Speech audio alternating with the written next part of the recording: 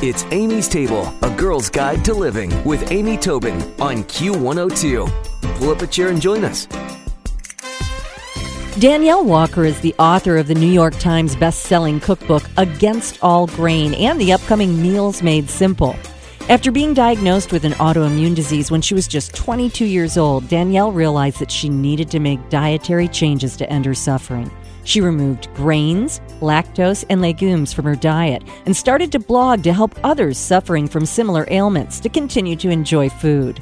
With her culinary skills, love for food, and an equal love for journalism, she's become a source of hope for others suffering from all types of diseases or allergies. And she's joining me today on Amy's Table. Welcome. Thank you. Thanks so much for having me, Amy. First of all, this is such a great book, and it's a big book. Oh. There's a lot of information in it. It is. Yep, they're both big books. You know, I actually, the second one, I tried to make it smaller, but it just didn't work. Yeah, well, it just sometimes... kept growing and growing. That's right, and sometimes, you know, I think it's nice, especially when it's a topic like this, that people who are hungry for information really need a source book in one place. But, you know, tell me a little bit about, we all talk about these dietary changes, and, you know, I think a lot of times people skip over, what are you feeling? What leads you to this? How does your health improve? What are the new feelings that you have when you do make, you know, sort of sweeping dietary changes? So tell us how you were feeling and how you started to have the eye-opening experience of making the changes. Yeah, you know, it's different for everyone, and there's so many different ailments that I'm finding over the years of doing this that are being helped by this type of diet. But for me particularly, I suffered from ulcerative colitis, which is very similar to Crohn's disease. And I was ill for, it was probably about 3 years before I did any dietary changes. And I was in and out of hospitals. I had multiple blood transfusions. I was on, 100 milligrams of steroids. I was on all sorts of different medications, and they wanted to do an immunosuppressant drug, and they wanted to possibly do surgery. And so I was very sick. I wasn't absorbing nutrients, so I was about 20 pounds underweight, which then, led to all sorts of other things. I had kind of an early onset arthritis that was happening in my bones from being so underweight and not, having the nutrients in my body that I needed, and wasn't sleeping, and just a whole slew of things. Oh, yeah. So, not a good quality of life. No, not at all. Not at all. And unrelated to that, I also had migraines since I was young, since I was kind of, a preteen, and they happened a few times a month and were very, very bad. And I think, I've definitely had them since, but not nearly as frequently since cutting that out. And, because I'm out there with this, and I do have a blog, and I'm out on social media, I get lots and lots of people coming to share their success stories with me. And of course I have the folks that do struggle with the IBD, with the Crohn's and celiac and colitis, but I have, people coming to me that have been on insulin for their whole life that are able to decrease it. I have people coming to me that have been on all sorts of different medications, and that are able to start decreasing those or go off of them completely. Wow. People tell me that they're just aches and pains and their joints have gone away because of the inflammation that's decreased by eating this way. And again, migraines and headaches, and just a vast majority of things that I think that people, think that are normal sometimes. People right. that just wake up with pains every day, they kind of just think, okay, this is the rest of my life, and that's kind of what I had felt too with my disease. I was like, okay, this disease is incurable.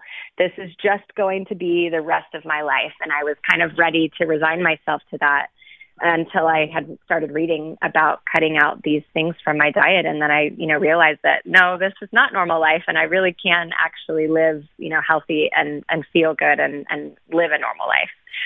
So when you first made the switch, did you go all in of eliminating all these, or did you tiptoe in? I tiptoed in, and then I tiptoed back out, and then I tiptoed back in. Yeah. I talk about it in my new book, Meals Made Simple. It's a very tough decision to make. It's, mentally very tough, even when you're struggling with a disease, you know, and you know that it could potentially help you. It's still very difficult to think, okay, this is life for the rest of my life. I'm cutting out all these foods that I grew up eating and loving. And, you know, I have memories tied to them with holidays and with family. And to think, oh, I'll never be able to eat that again, you know, is definitely a little bit daunting. Mm-hmm. And so I went in and out, and I actually even did some other diet. I tried some other diets before finding this one as well. You know, I tried just going gluten-free and it wasn't enough. And I tried going, you know, whole grains and it wasn't enough. And so it was kind of a process for me. And that's partially why I decided to start writing my blog and writing my books, was to help others, you know, maybe skip some of those steps that I did and try to be able to find it a little bit quicker without having to go through lots of experiments and, you know, go back and forth. And then the other reason why is because you miss those foods. You know, when you first switch, you go to a party and you see people eating cake and cookies and you think, oh, I can have a few bites, you know.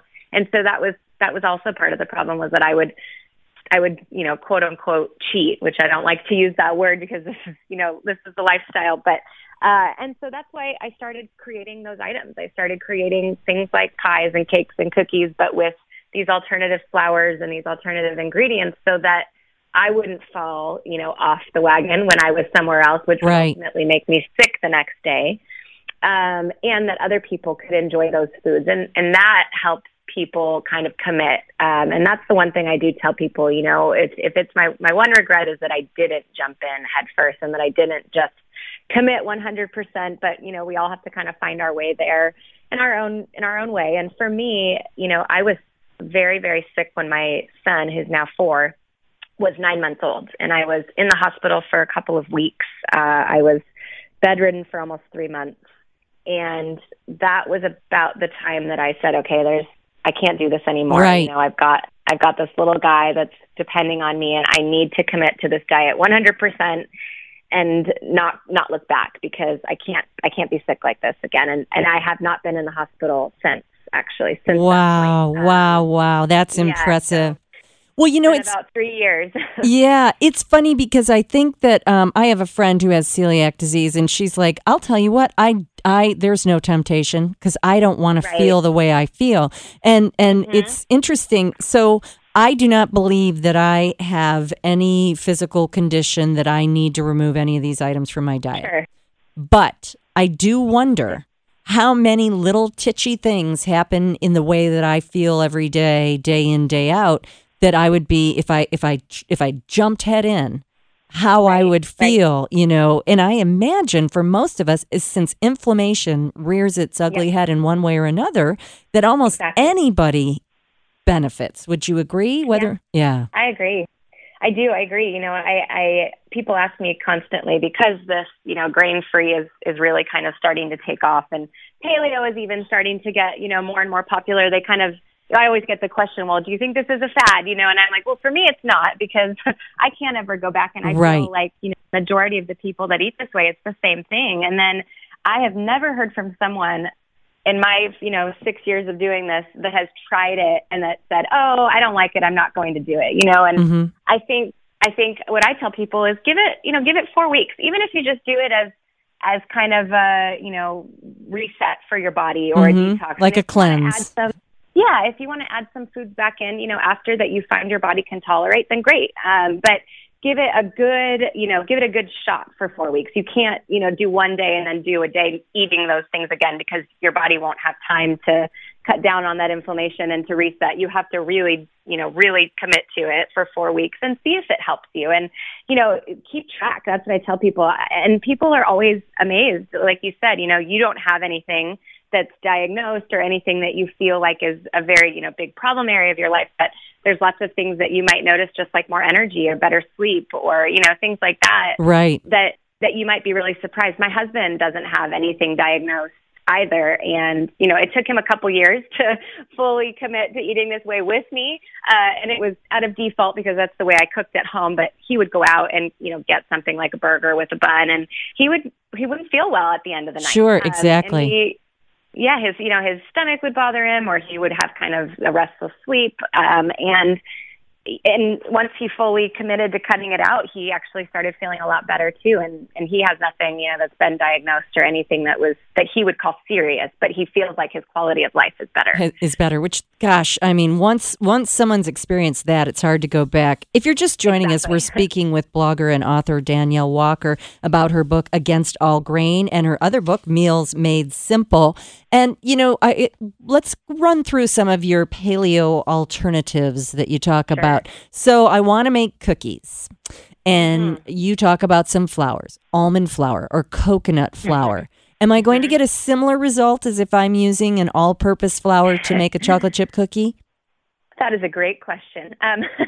There's definitely some sacrifices in the textures. I think that the flavors, are spot on.